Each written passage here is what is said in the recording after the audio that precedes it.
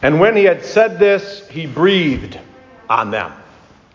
In the name of Jesus, amen. A year or two ago, I heard a talk by a friend, acquaintance of mine named Dave Zoll, works with Mockingbird Ministries, actually founded here in Charlottesville. Great Christian ministry.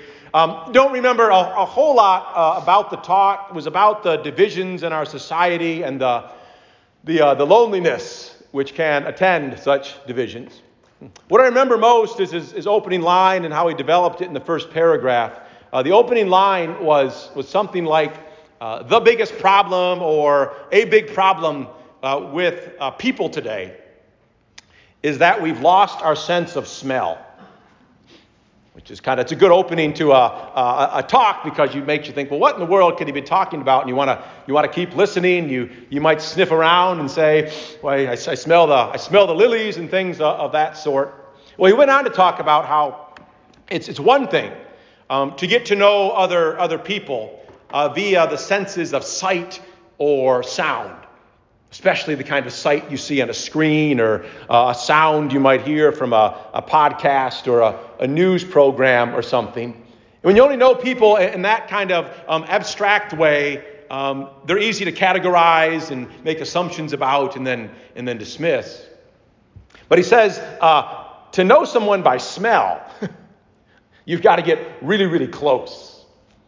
You might think if there's anybody on the planet whom you could recognize by their scent, it's probably someone to whom you have been habitually really close. To know someone by smell means you get to know them in all the sweaty messiness that we all swim in, and so less easily write-offable. I like the image. And I think it points to what's true. It's a lot easier to dismiss someone to whom you've not gotten close enough to smell. So, the kind of knowledge you get from getting close enough to smell. What had me thinking about that today, or this week, was that gospel lesson we just heard a moment ago, and the scene depicted therein that you probably know fairly well. It's the second part of John chapter 20. You probably know the first part of John chapter 20 even better. That's Easter morning, that Mary Magdalene and the ladies go to the tomb and they find it empty and they don't know why. They run to tell the disciples. Peter and John sprint and confirm that the tomb is indeed empty, and they're baffled by it. We cut the scene, and Mary Magdalene's in the garden. She comes across this fellow. She thinks he's the gardener until Jesus says, "Mary," and she realizes that it's the Lord, and then she runs and tells the disciples.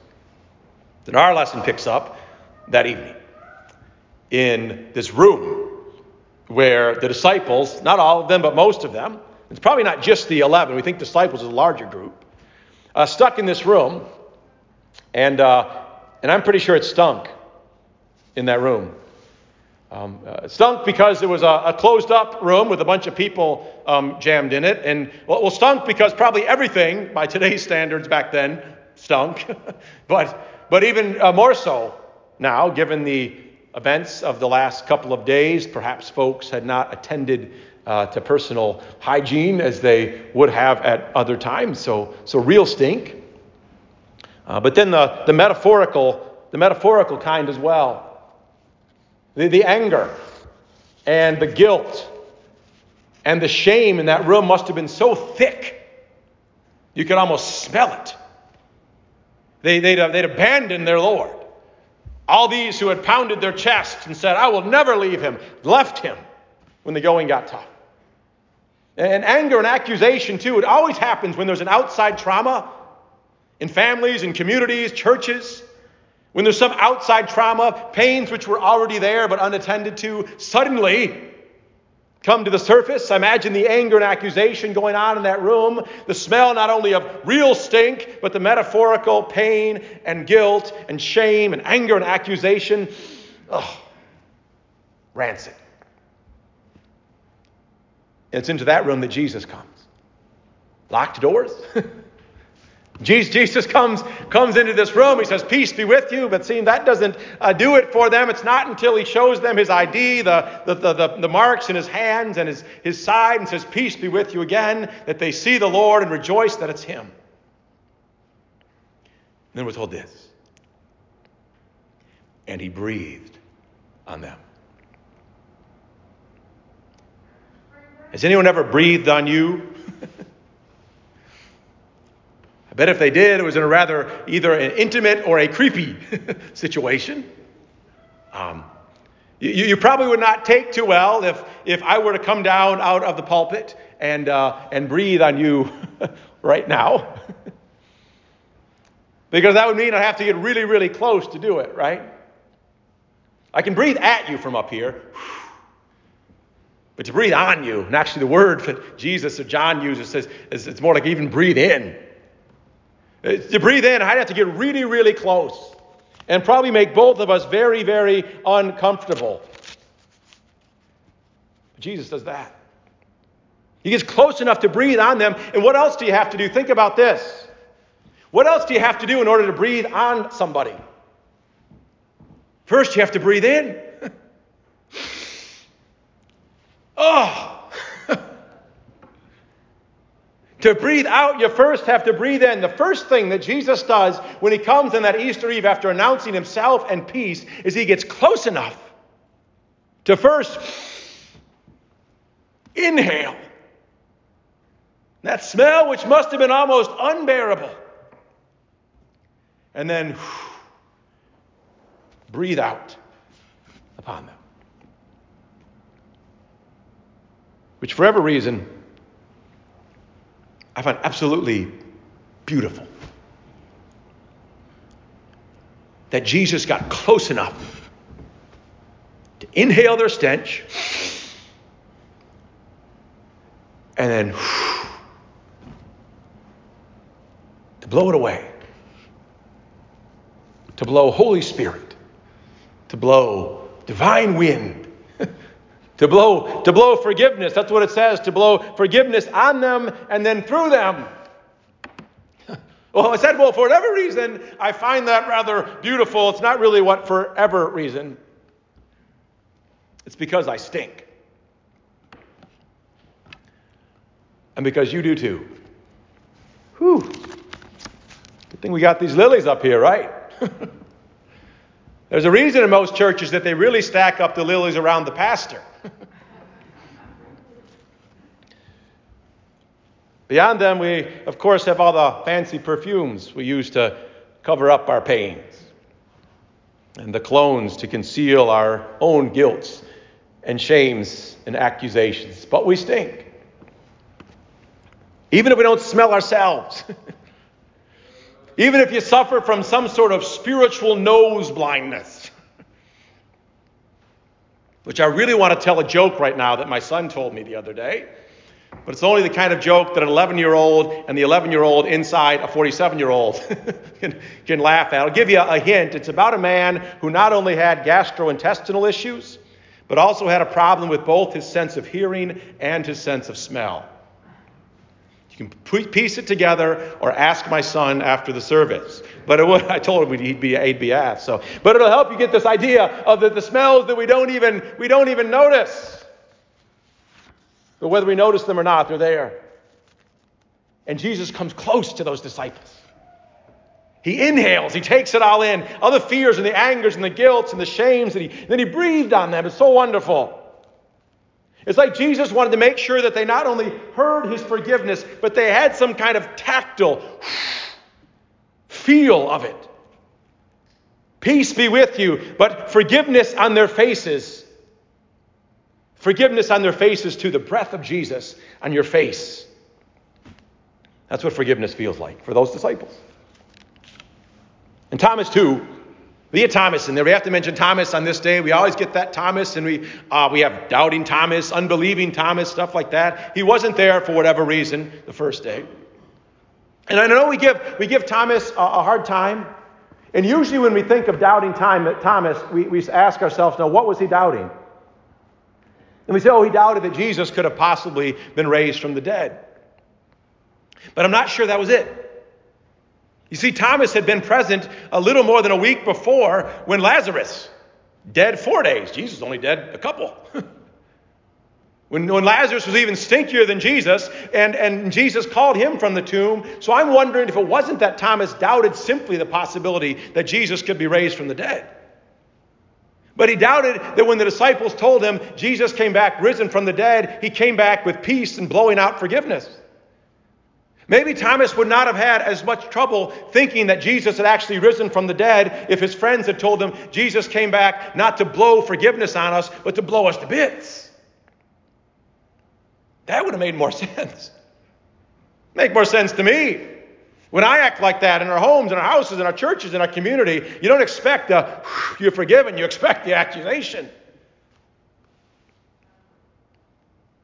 But whatever it was, Jesus came back a week later. I think for no other reason to make sure that Thomas did not miss out.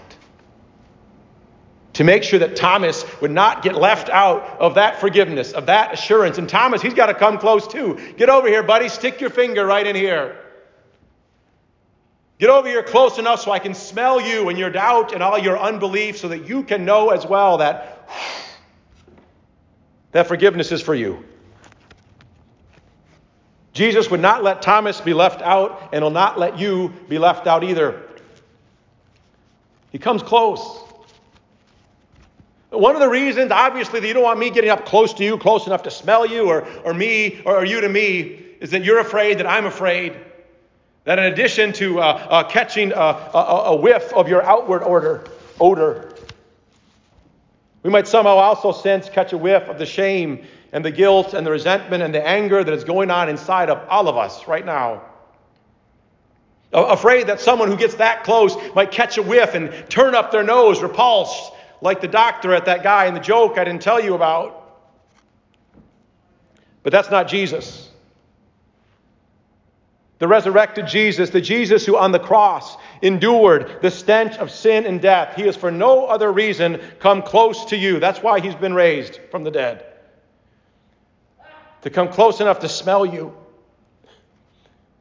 To know you and smell you, to know all that makes you you, and to breathe it all in. And then to breathe out peace. To breathe out, you are forgiven. To breathe out a love that is stronger than death. You know, they used to do a thing at baptisms. Some churches still do this, called the insufflation. I also think it's a medical term, and they like pump up your body with air, but basically it's a fancy word for going. Maybe they do it to babies, little babies, or most ones being baptized, and that's maybe be harder to get away with a bigger person. But as a part of the baptismal service, where the priest, whoever's doing the baptism, would go. Maybe we should do that during absolution. Turn to the person to your left and go. But it's so, at least once in your life, at your baptism, that little child of God could feel through a symbol. Could feel the forgiveness flowing onto them. You are the insufflated. You are the breathed upon.